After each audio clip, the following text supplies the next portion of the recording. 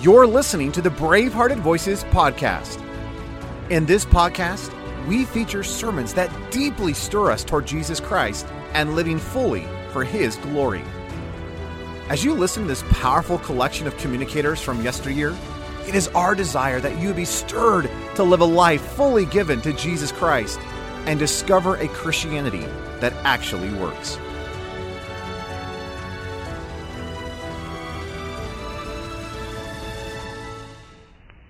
This morning I want to commence a brand new message, new for this series, The Spirit-Filled Life. I know of no subject more important for Christian workers, for ministers, for missionaries, than the subject, the Spirit-Filled Life. And I'm going to base what I have to say on Ephesians, the 5th chapter and the 18th verse. 5 words.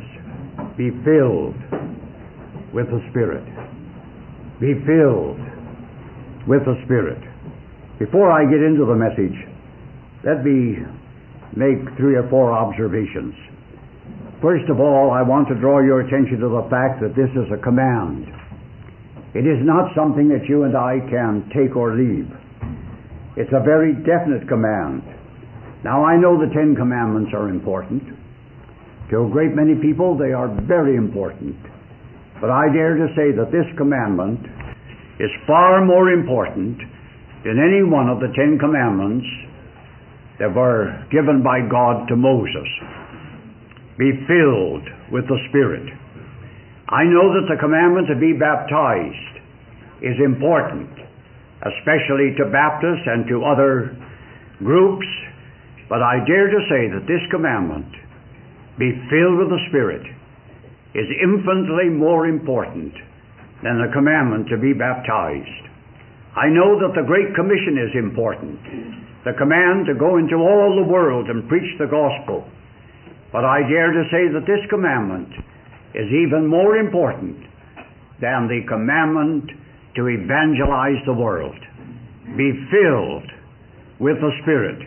Because you see, if you observe this commandment, if you obey this commandment, you will automatically obey every other commandment in the Word of God. This commandment includes all the others. If you are filled with the Spirit, then you will want to do everything that you are commanded to do in the Word of God. And so I look upon this commandment as the most important commandment to be found in God's Word. Be filled with the Spirit. The second observation I want to make is this. This commandment was not given to a carnal church. That's a most amazing thing. It was given to a spiritual church. Now, if it had been given to the Corinthian church, you and I could have understood it, because the Corinthian Christians were very, very carnal. And if any church needed to be filled with the Spirit, certainly the members of the Corinthian church needed the Spirit's fullness. A carnal, a worldly church. But this commandment was not given to that church. This commandment was given to one of the most spiritual of all the churches of the New Testament era. It was given to the Ephesian church. Now, if it was important for them, how much more important is it for you and for me? In this our day and generation, I wonder how many churches, I wonder how many churches it could be said they're filled with the Spirit. In every church I visited the world over, I have found some who have never been filled with the fullness of the Holy Spirit. And that's true of any church anywhere in the world. And therefore, I consider this commandment the most important of all the commandments of God's Word. It was not given to a carnal church. It was given to a spiritual church. And if it was necessary for the Ephesian church, one of the most spiritual of all the churches, how much more necessary is it for the churches of our day and our generation? How much more important is it for you and for me? You and I are commanded to be filled with the Spirit. But I know what you're saying. You're saying, I have the Spirit. I received the Holy Spirit when I was converted, and I've had the Holy Spirit ever since. Yes, but that's not the question. The question is, are you filled with the Spirit? Am I filled with the Spirit? I know you have the Spirit. I know that when you were saved, the Holy Spirit came. And I know that at that time He came into your life and into your heart and into my life and into my heart. And ever since you and I were converted, ever since you and I were saved, we've had the Holy Spirit. If you do not have the Holy Spirit, you're not saved. If any man have not the Spirit of Christ, he is none of His. That's a very definite statement. And it refers to the Holy Spirit. If any man have not the Spirit of Christ, he is none of His. The word Spirit spelled with a capital S, indicating that a person is meant. And therefore, if you and I do not have the Holy Spirit, we're not even saved. We haven't even been born again. For in order to be born again, you must have the Holy Spirit. But the question is not, do I have the Holy Spirit? The question is, am I filled with the Holy Spirit? And am I living a Spirit-filled life? I have a glass of water here. The one who placed it here was a little bit stingy this morning. It's not very well filled. Now, no one would look at that glass of water and say it's filled. The glass is filled with water.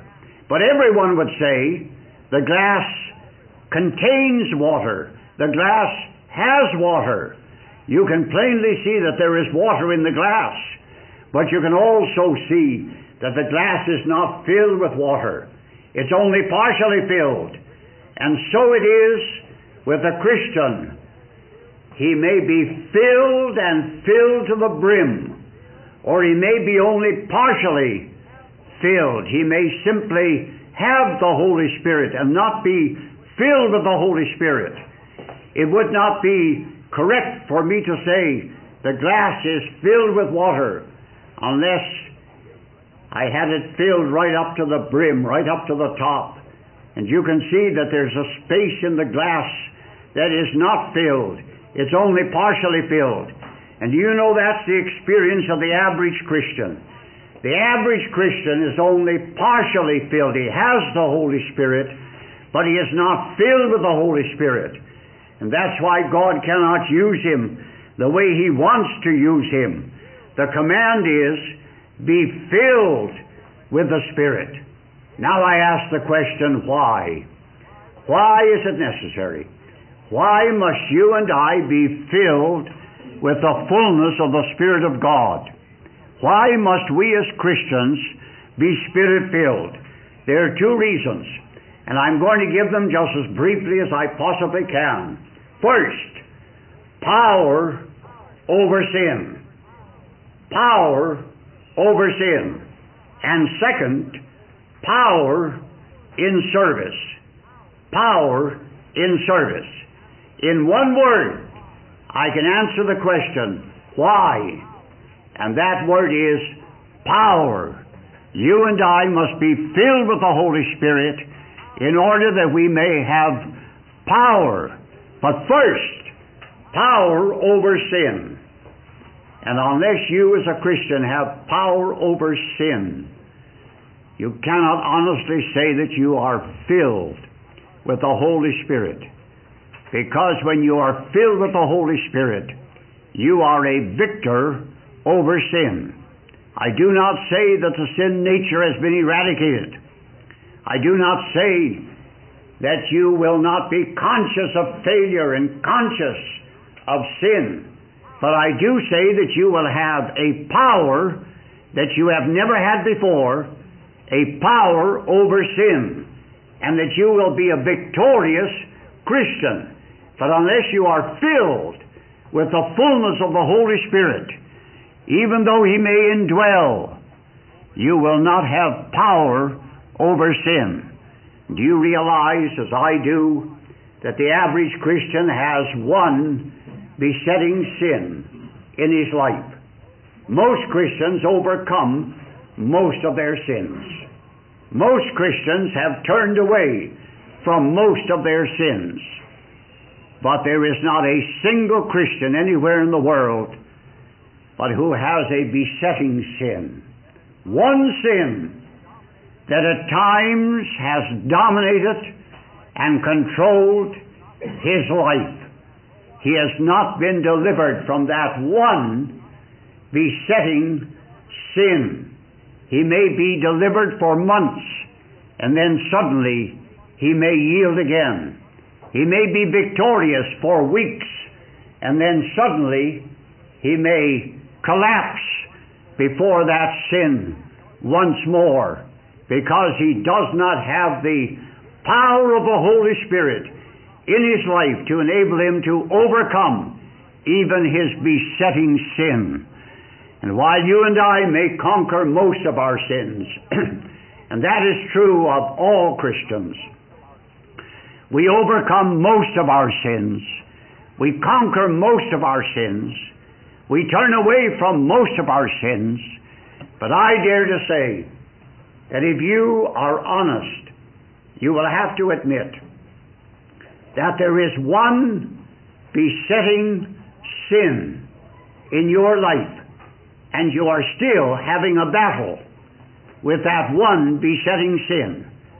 Now, there is no remedy, there is no cure, there is no deliverance until you are filled with the fullness of the Spirit of God. Only then will that one besetting sin be conquered in your life. Now you say, Dr. Smith, is there any verse of Scripture that you can base what you have said on? And I turn to Galatians, the 5th chapter, and the 16th verse, and I read these words. Listen now. Walk in the Spirit. Live in the Spirit. Dwell in the Spirit. Abide in the Spirit. Be filled with the Spirit. What's the result? And ye shall not fulfill the lust of the flesh. And there's the only remedy I know anything about. If you and I want to overcome, if you and I want to be victorious, if you and I want to conquer, if you and I want to get rid of that one besetting sin, the only remedy, the only way you can ever accomplish it will be by walking, living, dwelling, abiding in the fullness of the Holy Spirit. I know of no other remedy. I know of no other solution. I know that as I live in the fullness of the Spirit, sin is conquered. Sin is overcome. I'm not saying it's eradicated. I'm not saying that I get rid of it and get rid of it forever. We are delivered from the penalty of sin when we're saved. We are delivered from the power of sin when we're filled with the Spirit. We are delivered from the presence of sin when we meet the Lord Jesus Christ face to face. And not until then will we see the last of sin. Not until then will we get rid of the presence of sin. Sin surrounds us. Sin is on every side. We see it wherever we go. We meet it every time we look at the billboards in our cities. We're confronted with it constantly. Sin is ever around us. Sin is ever confronting us, and ever will, until we're raptured and we see the Lord Jesus Christ face to face. But God saves us from the penalty of sin when we're born again. He saves us from the power of sin when we're filled with the Holy Spirit. He saves us from the presence of sin when we meet the Lord Jesus Christ face to face. Have you been delivered from the penalty of sin? If you have been saved, then you have. Have you been delivered from the power of sin? If you have never been filled with the Holy Spirit, then you have never been delivered from the power of that one besetting sin in your life. But when you are filled with the fullness of the Holy Spirit, then you are delivered from the power of sin. And sin no longer dominates, and sin no longer controls, and sin no longer conquers. You're a victorious Christian, living a victorious life, because the Holy Spirit indwells in power. And then in the second place, we must be filled with the Holy Spirit in order that we may have power in service. How long have you endeavored to serve the Lord? How often have you been disappointed? How frequently have you failed? Why is it that God does not use you? Why is it you cannot win souls to the Lord Jesus Christ? Why is it that there's a lack in your life when it comes to service? Are you going to serve God in the energy of the flesh or in the power of the Spirit? There are two ways that you can serve. You can serve in the energy of the flesh, and you'll not accomplish very much. Or you can serve in the power of the Spirit. And if you serve in the power of the Spirit, you can accomplish more in a single year than you can accomplish in a lifetime serving in the energy of the flesh. And you've got to decide whether you're going to serve God in the energy of the flesh or whether you're going to serve God in the power of the Spirit. And only as you are filled with the Spirit will you be able to serve in the power of the Spirit. Therefore, it's of paramount importance that you and I as Christians should not only have the Spirit, but it's of paramount importance that we should be filled with the Spirit.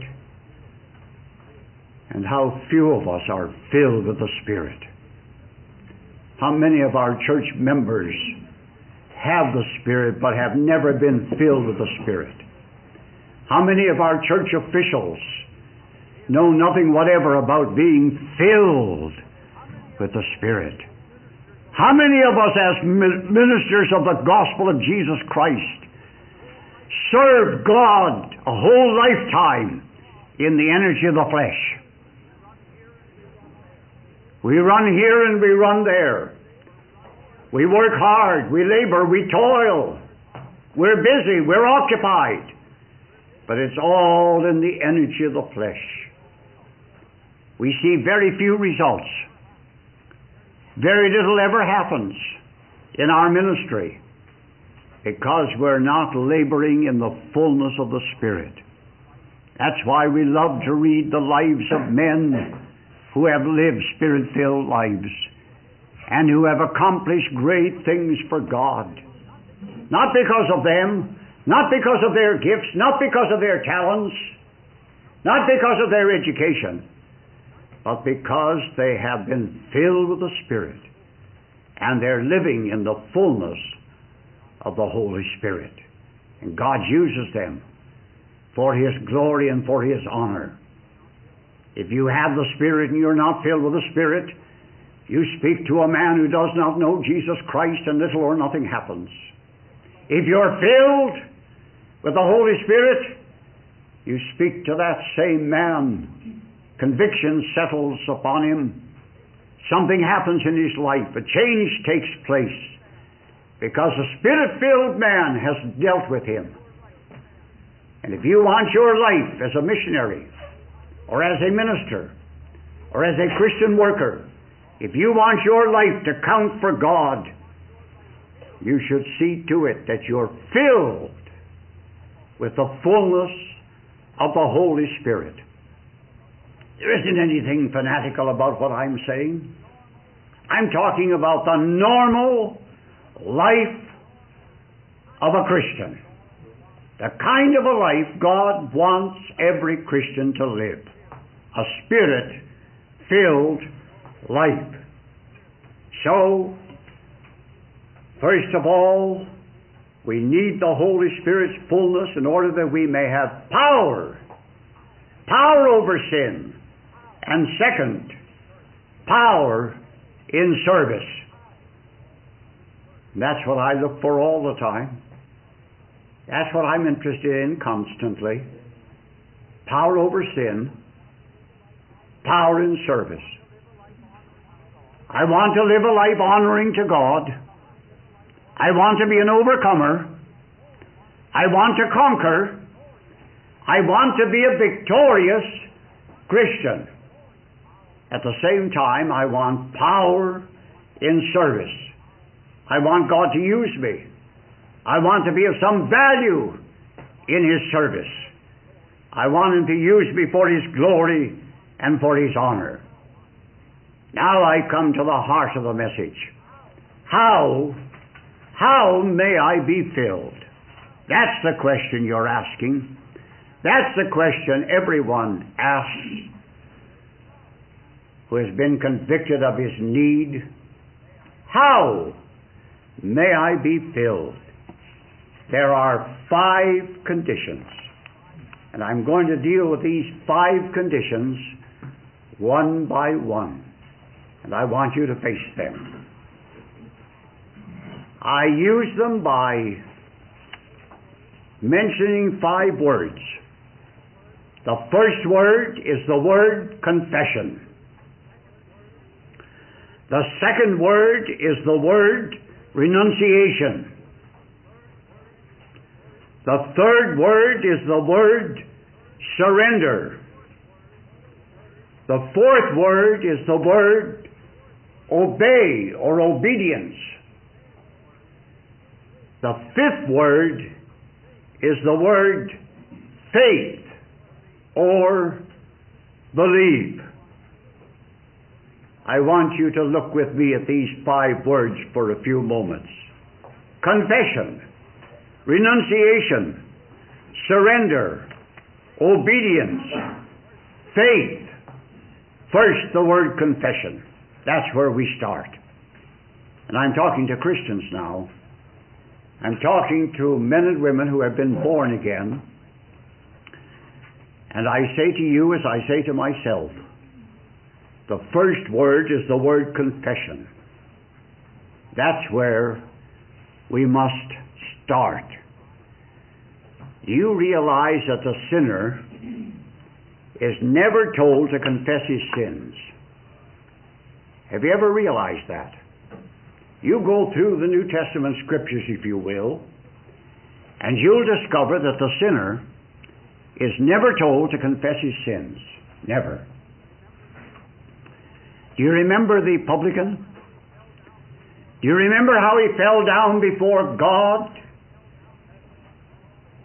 in the presence of the other man? And do you remember how he cried out, God, God, be merciful to me, a sinner. How many sins did he confess? Not one. Never even mentioned one. Never confessed a single sin. Never mentioned a single sin. He confessed that he was a sinner. He admitted that he was a sinner. He did not mention his sins. He did not confess his sins one by one.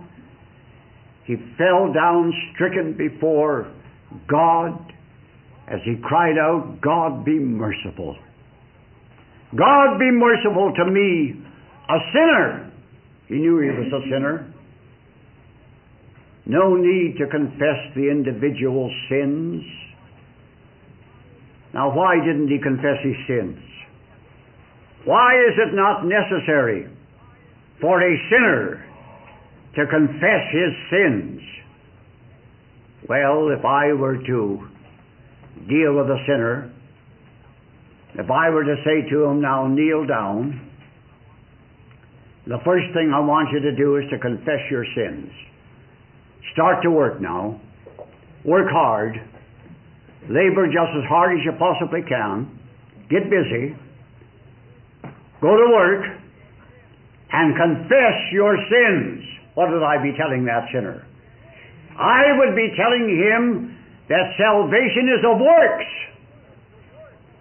and that he is to work at the work of confession and work hard, and that he is to labor and toil confessing his sins until the job has been done and he has confessed them all. What would I be doing? I would be asking him to do the impossible. Have you ever met a sinner in your whole life who could even remember his sins? I haven't. Oh, he'll remember the big ones. If he murdered a few people, he'll remember them. If he stole large sums of money, he'll remember those sins. If he blasphemed and swore and cursed, he'll remember those sins. But there will be hundreds upon hundreds of individual sins that he'll never remember. He'll never recall them. And if he forgets one, and the basis of salvation is the confession of sins, he might as well confess none. Because if he's got to confess his sins in order to be saved, he's got to confess them all. And if he's going to confess them all, he's got to remember them all. And there isn't a sinner on the face of the earth who can remember all the sins that he has committed. It's absolutely impossible. Therefore, I would be telling that sinner to do the impossible, to do something that he could not possibly do. Now, if it'll give him any peace or any joy or any comfort, I have no objection if he wants to mention a few of the big sins that have bothered him that he can remember without any difficulty. But I am not going to tell him that the basis of salvation is the confession of his individual sins. I'm going to tell him to confess that he's a sinner. And when he confesses and recognizes the fact that he is a sinner, then he is coming before God the way God wants him to come before him, as a hell-deserving sinner. And he can pour out his heart in confession. And he can confess, as the publican did, the fact that he's a sinner. He can cry out, God, be merciful to me, a sinner.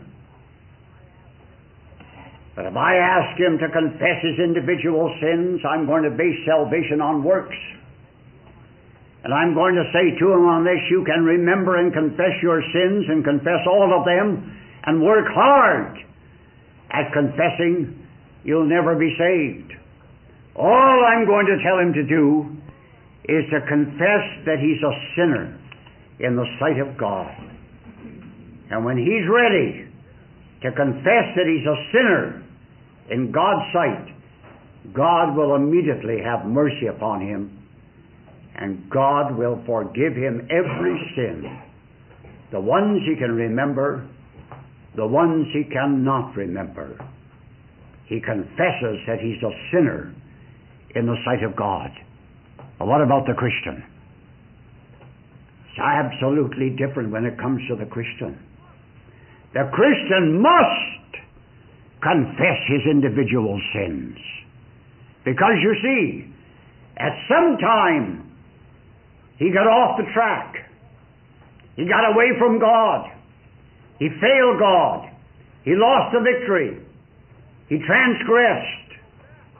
And he's got to go back to the place where he failed, back to the place where he sinned, back to the sin that he committed when he grieved the Holy Spirit and lost the joy of God's salvation,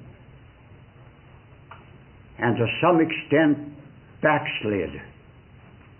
The Christian has to confess his sin to God if he's going to be filled with the fullness of the Holy Spirit. Wasn't it so with Christian in Pilgrim's Progress? Didn't Christian have to go back when he lost his scroll? Do you remember it? He got up in the morning after having a night's sleep. He went on his way, but he did not go on his way rejoicing. There was a deadness to his experience. There was no joy in his walk. It was hard going as Christian continued towards the celestial city. He couldn't understand what was wrong. He was in misery. He was in torment. And then suddenly he reached his hand into his bosom. He thought he would get out his scroll and read it, and that might help him. And to his amazement and astonishment and disappointment, he found that the scroll was not there. He had lost his scroll. What did he do? Did he just confess it and say, Lord, I've lost my scroll, and go on? No. He was a Christian. He was a pilgrim. He went back. He turned around. He retraced his steps. How far back did he go?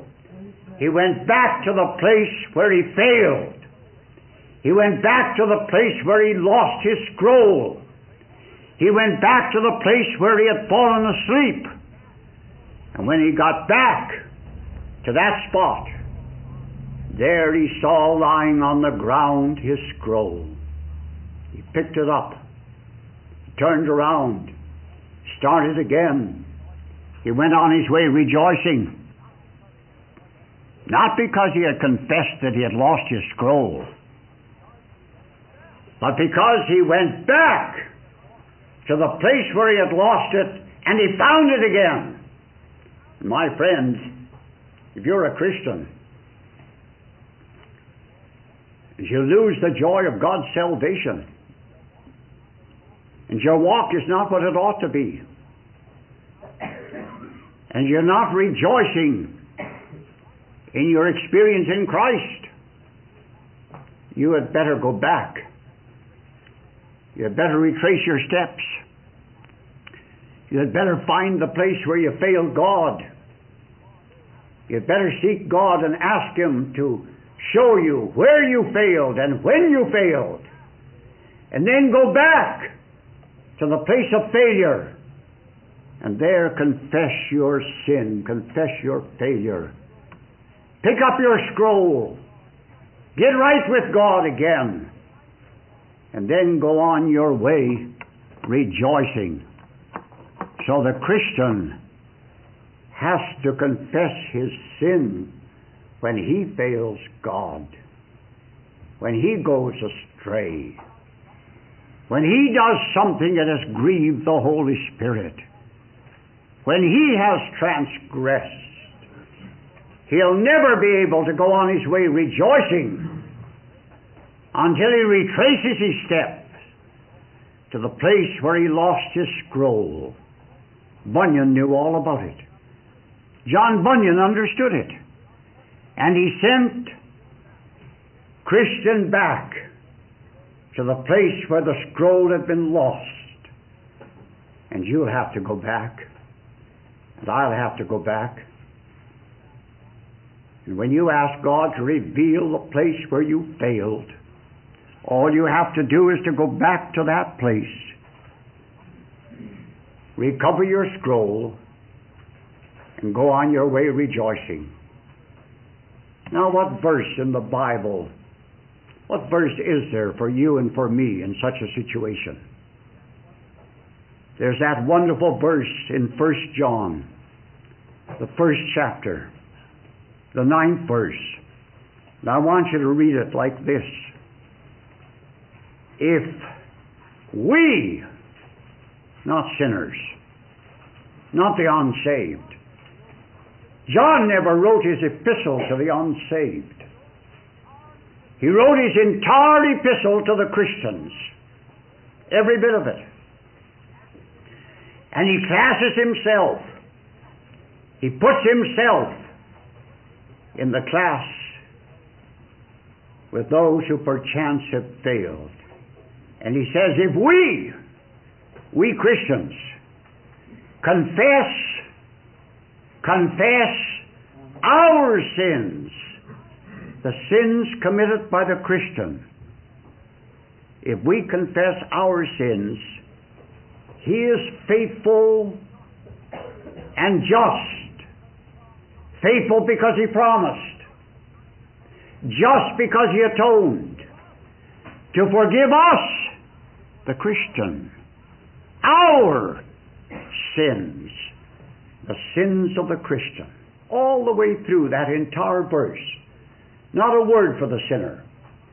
I know there are some Christians who deal with unsaved people and use this verse.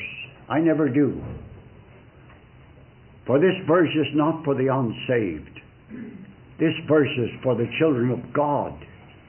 This verse is for the Christian. John includes himself, and he was a Christian.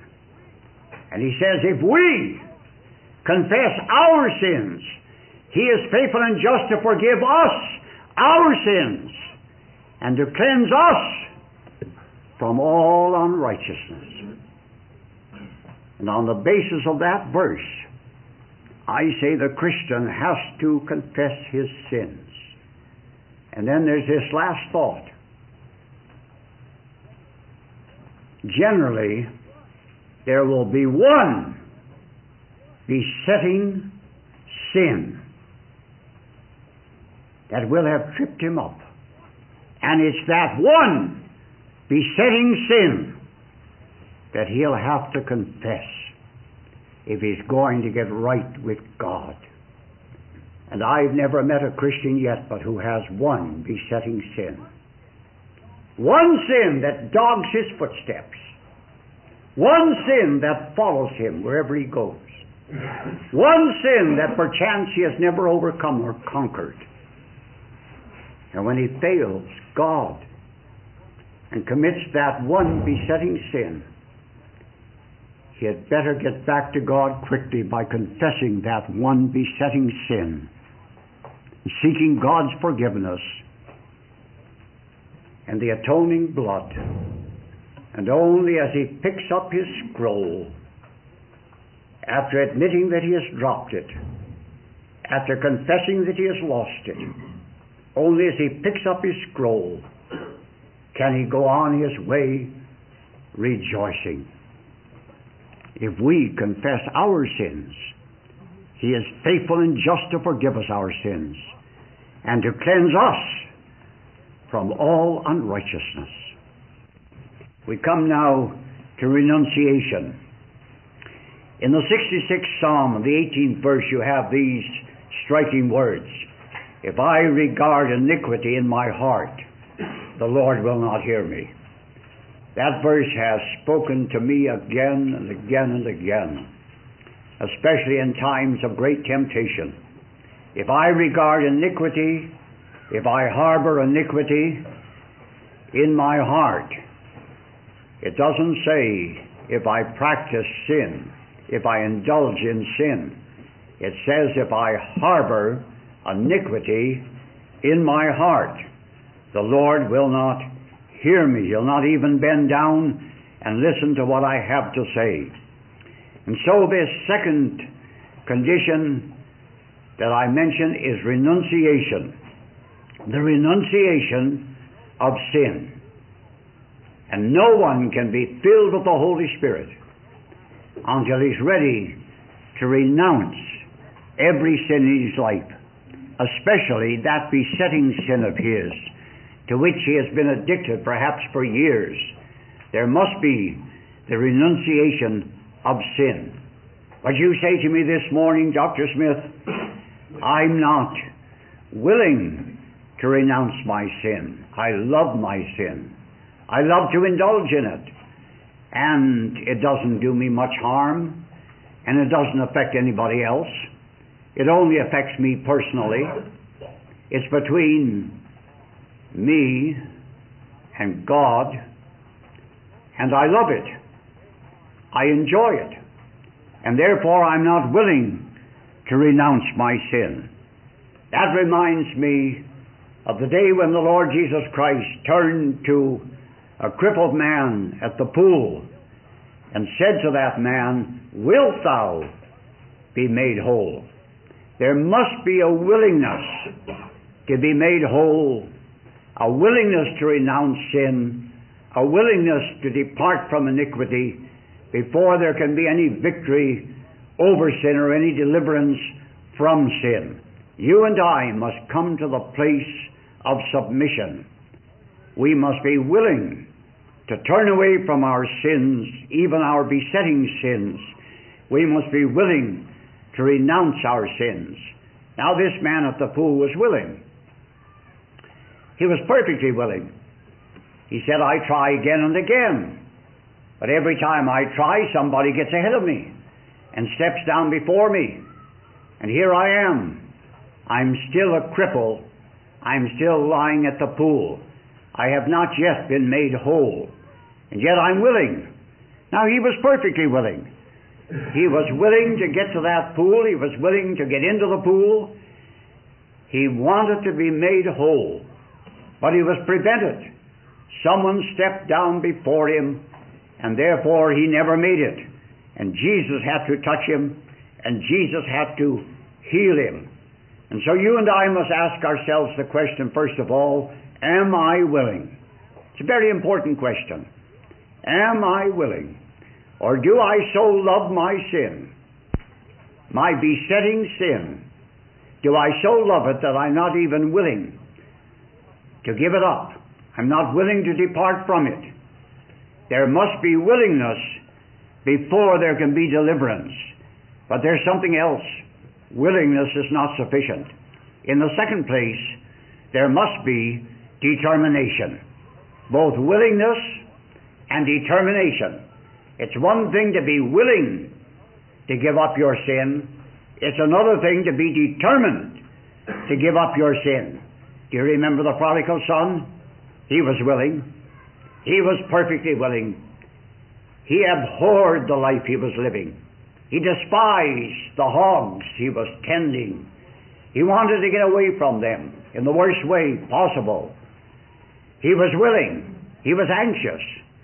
He would have given anything to have gotten away from those hogs, but he never got away. He sat there with the hogs. He fed them day by day. He abhorred the life he was living. He despised what he was doing. He was perfectly willing, but there was one thing he lacked. He was not determined. There was no determination. His willingness did not become determination. And even though he was willing, he did not get away from the hogs because he was not determined. He did not mean business. And I want to say that even though you and I may be willing, perfectly willing, to turn away from our sins, even though we may despise our sins, and even though we may be glad to get away from them and anxious to be delivered, unless there is determination, we'll never get away. The willingness must be followed by determination, and determination must take the place of willingness. And only when you and I are determined will we get away. The prodigal son was willing, but the prodigal son was not determined, and therefore he did not get away. As he sat there looking at those hogs, anxious to get away from them, anxious to be delivered, there came a moment when determination took the place of willingness. And suddenly he said, I will arise. And with those words he sprang to his feet. I will arise and go. And he turned his back on the hogs. And he never even looked over his shoulder. He lost all interest in the hogs. And he headed straight for his father's home. And he never looked back until he found himself in the arms of his father. He was delivered because he was not only willing, but he was also determined. Now the same is true in regard to sin. Willingness must be changed into determination. And you and I may be willing, perfectly willing, and never get away.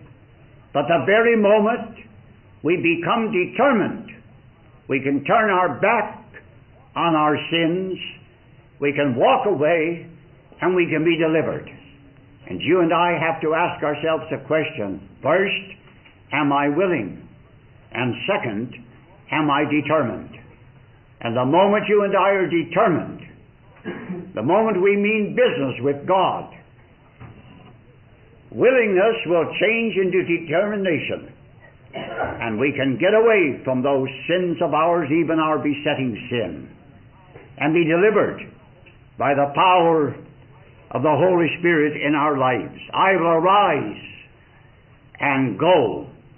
That's renunciation. Now, in the third place, surrender. So far, we have been talking about the negative side. Now we're going to speak for a moment about the positive side. Not only must there be confession, not only must there be renunciation, there must also be surrender. The surrender of the life to the Lord Jesus Christ. What does God say? Yield yourselves. Give yourselves. Surrender yourselves. Submit. Yield yourselves unto God. And when you and I are ready to surrender completely and for all time to come to the Lord Jesus Christ, not only having confessed our sins, not only having renounced our sins, but having become willing to surrender our lives to the Lord Jesus Christ, to do His will, to serve Him, to follow Him, to obey Him, to live for Him, to glorify Him. When we are ready to surrender, then we're getting close to the place where we can be filled with the Holy Spirit. And that surrender can become a reality in our lives. Yield yourselves unto God. You remember Sam Jones? Sam Jones, a great Southern American evangelist. He has been gone now for a number of years. Sam Jones one day received a letter from the Cowboys of Texas, inviting him to come from his home in Philadelphia to Texas to hold an evangelistic campaign in their midst. Sam Jones felt led to accept the invitation. He left Philadelphia, he journeyed to Texas, and for 2 weeks he preached the gospel of Jesus Christ to the Cowboys of Texas.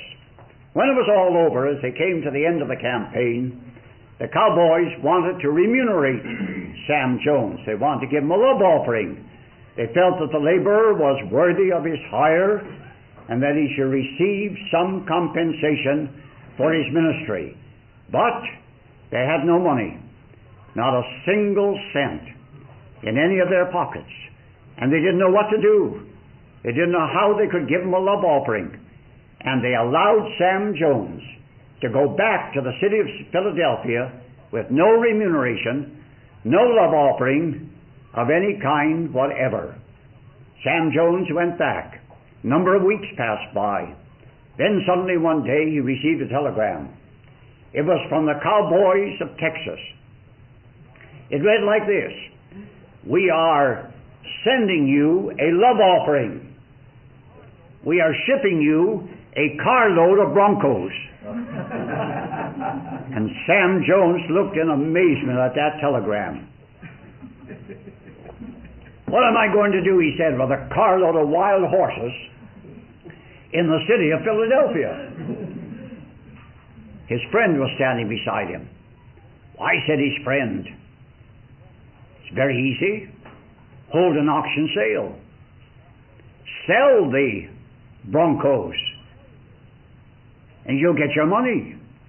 You'll get your love offering put in your pocket. Sam Jones thought it was a good suggestion, so he held an auction sale. He sold the Broncos, all except one. He kept the finest looking Bronco for his son. He wanted to give that Bronco to his son as a gift. And that's what he did. But the son had never in his life been on the back of an unbroken Bronco. And Sam Jones wondered what he could do. He called the cowboy to him who had brought the carload of Broncos to Philadelphia. He said, will you take this Bronco? Will you break him so that my son can ride him?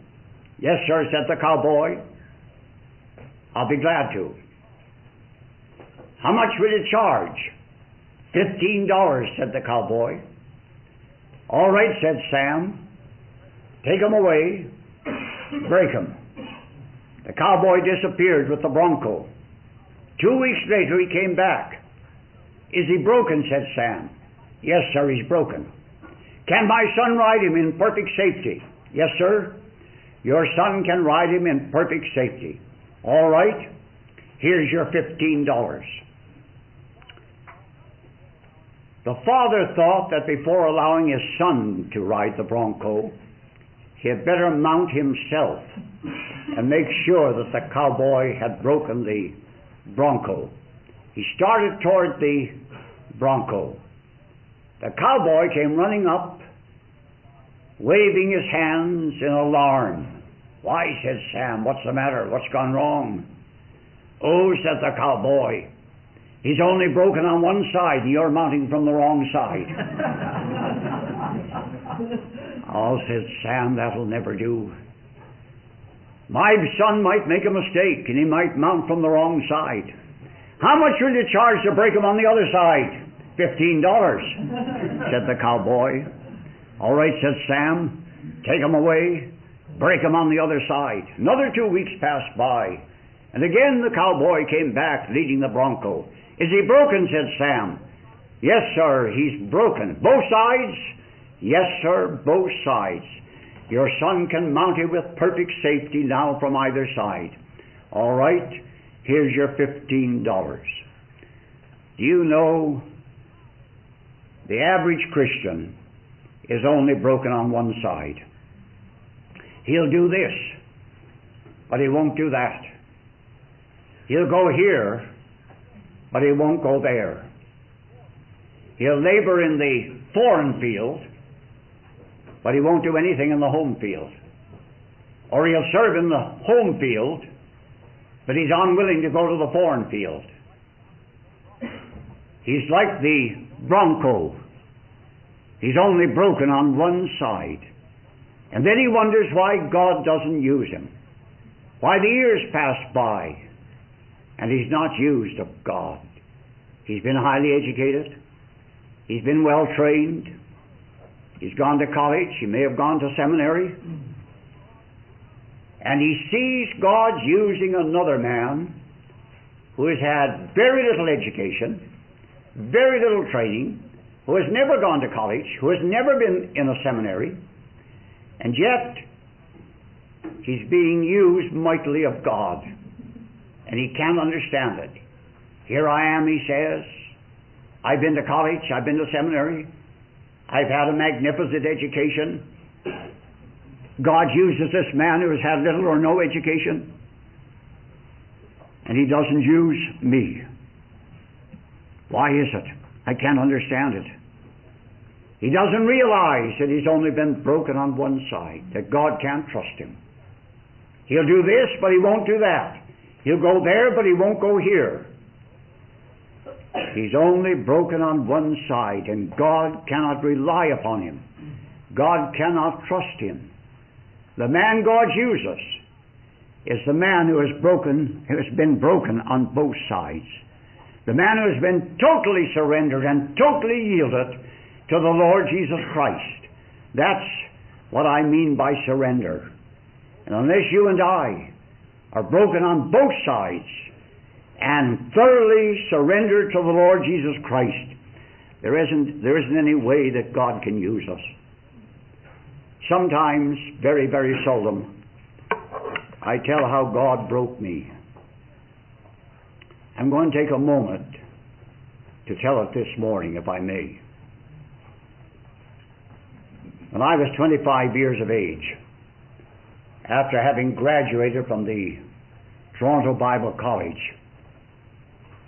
where I had spent 3 years, and having graduated from McCormick Theological Seminary, Chicago, the largest Presbyterian seminary in the world, after having graduated from that seminary, where I had spent another 3 years, 6 years in theology, and then having come to Toronto and having attended Knox College here in Toronto, the Presbyterian College of the Presbyterian Church of Canada, after having spent a year in Knox College, making 7 years of theological studies altogether, after having taken that training to prepare myself to some extent at least for the ministry, the day came when at 25 years of age I was called to Dale Presbyterian Church. I became pastor at 25 years of age of a church seating 1,800 people. And for 3.5 years, I ministered in that church, preaching to great audiences Sunday after Sunday. And I was only 25 years of age when I commenced my ministry. There I labored for the Lord Jesus Christ. At the end of 3.5 years, I resigned from Dale Presbyterian Church. I thought that I could easily get another church just as large as Dale, and I scarcely gave it a second consideration. I started preaching for a call, first of all in some of the larger churches of Toronto and other places. But to my utmost astonishment and amazement, I never received a single call of any kind whatever. After preaching in the larger churches of Canada and not getting a call, then I commenced to preach in some of the smaller Presbyterian churches of Canada. But you know, even those smaller churches didn't want me, and I never got a call, though I did my best. And then, in humiliation and desperation, I finally turned to churches of other denominations. I even preached in Baptist churches. But you know, even those Baptist churches were not interested. I preached in independent churches, undenominational churches, and those churches were not concerned. And one day, I received an invitation from a little mission, a rescue mission, seating about 100 people. Now listen, I had been pastor of a prominent Presbyterian church seating 1,800 people. I had seen that church packed to the doors, jammed with people listening to the gospel. God had now brought me so low that I was willing to consider a little mission seating 100 people. And I said to God, if I get the call to this mission, I'll take it. I'll accept it. I'm perfectly willing. I'll never forget the night I preached in that little mission. It was about half filled. There were about 50 people present. I preached one of my best sermons. I did my dead level best. I preached my heart out. And when I had finished, the treasurer quietly handed me a $5 bill and walked away. And from that day to this, I've never heard from that mission. Even that little bit of a mission didn't want me. I couldn't even get a call to a mission that paid its pastor $5 per Sunday. And I was facing starvation. The wolf was approaching the door. I had a wife and I had a son to support. I had been trying to buy my home. There were times when we didn't have sufficient on the table to nourish us, when we had to go without. And I was becoming desperate. I didn't know what to do. I couldn't get a call to any church of any kind whatever. No denomination wanted me. No church invited me. Even though I had headed up the work of a great Presbyterian church seating 1,800 people for 3.5 years. Suddenly, Paul Rader came to the city of Toronto, bringing his song leader, Arthur W. McKee. He had been pastor of the great Moody Church in Chicago. He came to our Massey Hall, at that time the largest building we had in the city, seating 3,400 people. He came to hold an evangelistic campaign. I'll never forget it. And though I was discouraged, and though I was on the bottom rung of the ladder, and though I couldn't find anything to do, and though I didn't know which way to turn, I said to myself, I'll attend the meetings of this campaign. And I did. And just to test God to see whether or not He was ever going to use me again, or whether I was on the shelf for life, and would never again preach the gospel, though I had spent some 7 years preparing, and though I felt I might never proclaim the message again, I went to the head usher and I said, will you let me usher in Paul Rader's campaign? Certainly, he said, we'll be glad to have you usher. He gave me the outside aisle of Massey Hall. He knew there wouldn't be many people coming down that aisle. And he knew that I had never ushered in my life. And I had never taken a course in ushering. And I didn't know anything about ushering. I had been a Presbyterian minister. How could I usher? Others had done the ushering in my church. I never had. But I started ushering in that side aisle in Massey Hall. I'll never forget it. I'd only been ushering a few minutes when I saw the head usher call the assistant usher to him. And they started talking together, and I saw that every few moments they were looking in my direction. I realized they were talking about me. I realized that my ushering was not satisfactory, that I was not doing a good job.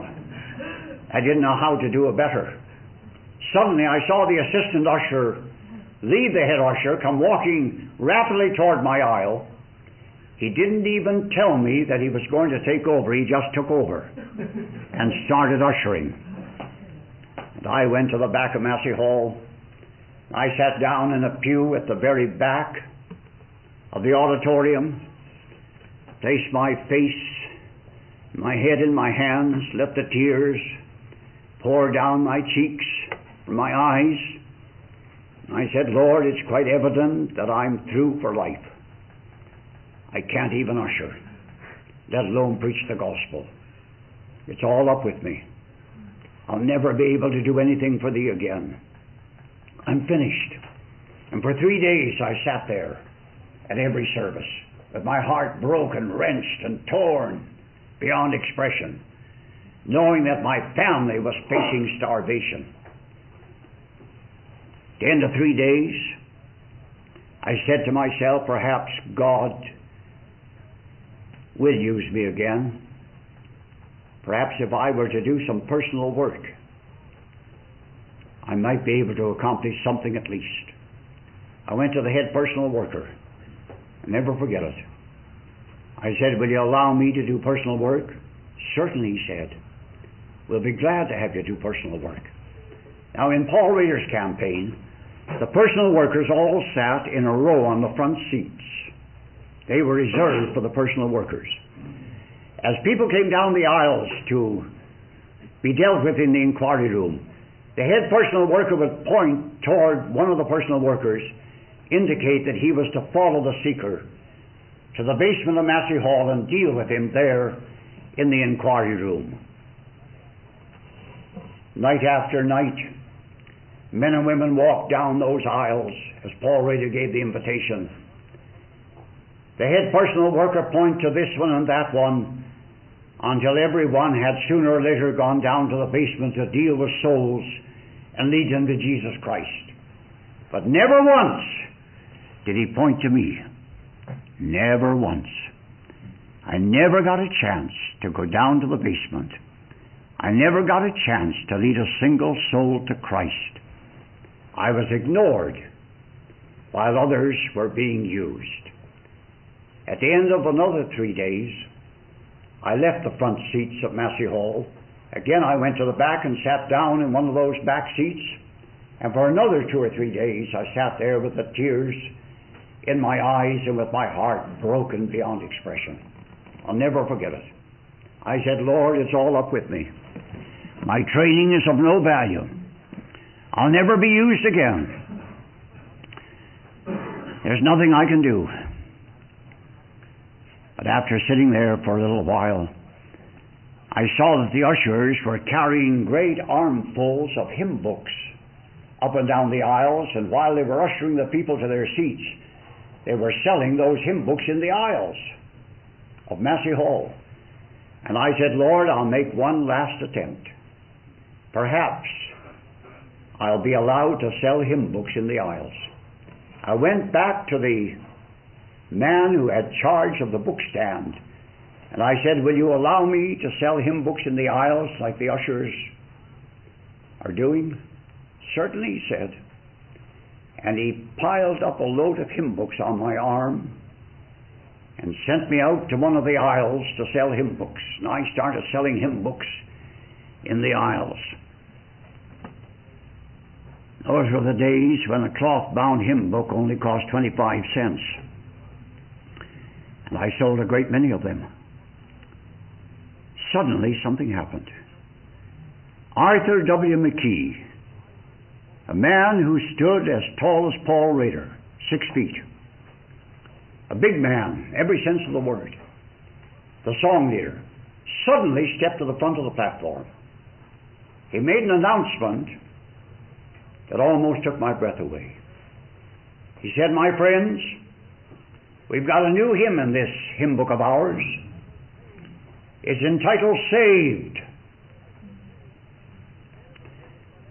He said it was written by that young man down there who is selling hymn books in the aisle. And he pointed his finger directly at me where I was busy selling hymn books. I turned my back on him as quickly as I could. I went on selling hymn books faster than ever. I tried to get to the back of the auditorium. I was so embarrassed I didn't know which way to look. And then that great audience, 3,400 of them, started singing that hymn of mine, Saved. I'll never forget it to my dying day. It was the first time the hymn had ever been sung in Massey Hall.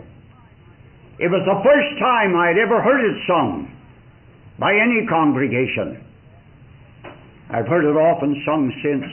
It's in this hymn book, of course, and it's in many, many, many other hymn books, because it very soon became world famous. Saved, saved, saved. My sins are all forgiven. But that night, I went home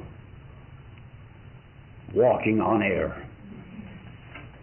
I said to myself, God is not through with me. My training, 7 years, has not been in vain. God is going to use me again. God is going to open up a work for me somehow, somewhere. And I'm again going to have the opportunity of proclaiming the blessed gospel of the Lord Jesus Christ. And I went home that night in the clouds. I haven't time to continue the story except to tell you this. It wasn't very long until I was led of God to build the Great Alliance Tabernacle on Christie Street here in this city. An auditorium seating 1,800 people, the largest church in the Christian Missionary Alliance in the entire world. And for 5.5 years, I had the unspeakable joy of ministering with the Christian Missionary Alliance, preaching to vast crowds of people, seeing as many as 1,000 people turned away, unable to get seats, after 2,000 people had been crowded into the auditorium. And then there came the People's Church. Founded when I was 38 years of age. The People's Church in which we are now worshiping. Founded some 46 years ago.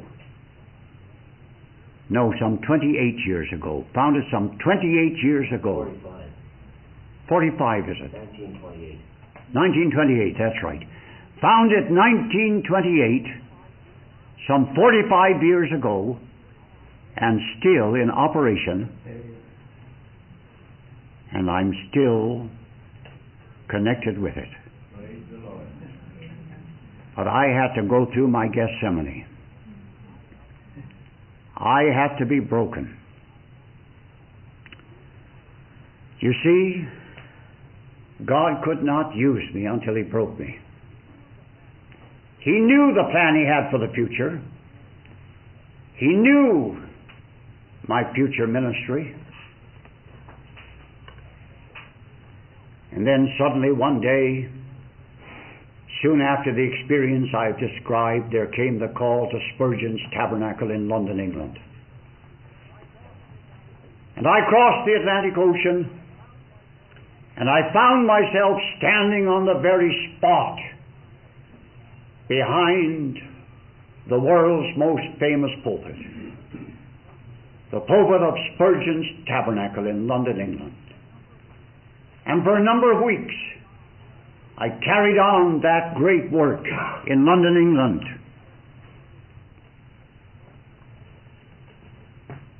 In Spurgeon's Tabernacle. An honor that I never expected ever would have come to me. And I too looked up at those two great galleries, one above the other, and saw that great crowd of people to which Spurgeon had preached in years gone by. And I have the privilege of proclaiming the message of God's salvation in the most famous church on the face of the earth, Spurgeon's Tabernacle, London, England. And listen, from that day to this, for every invitation I've been able to accept throughout the world, I've had to refuse about 9 out of 10. I've been so busy that I had to constantly refuse invitations. And God has kept me busy all down through the years. From the time He broke me until this present time. God didn't want me to get a swelled head.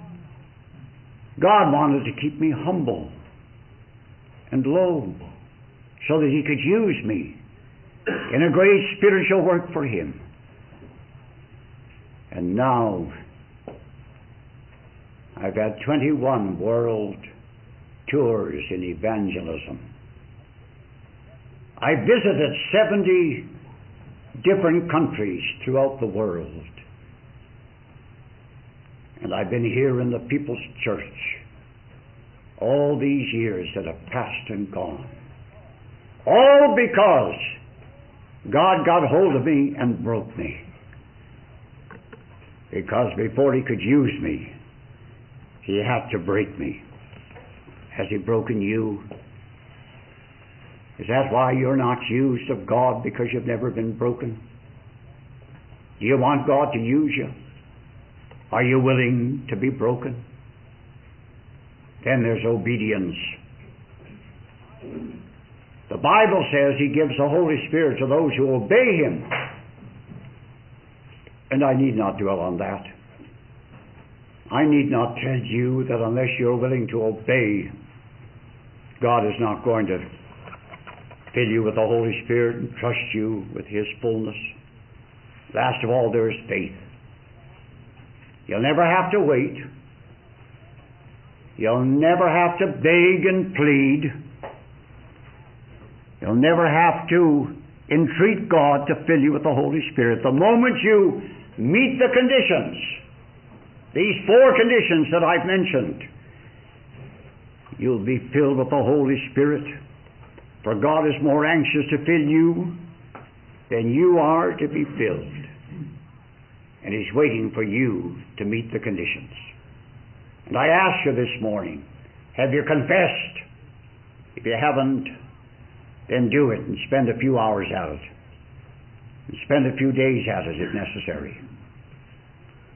Because the more you confess, the more God will reveal sins that need to be confessed. Start confessing.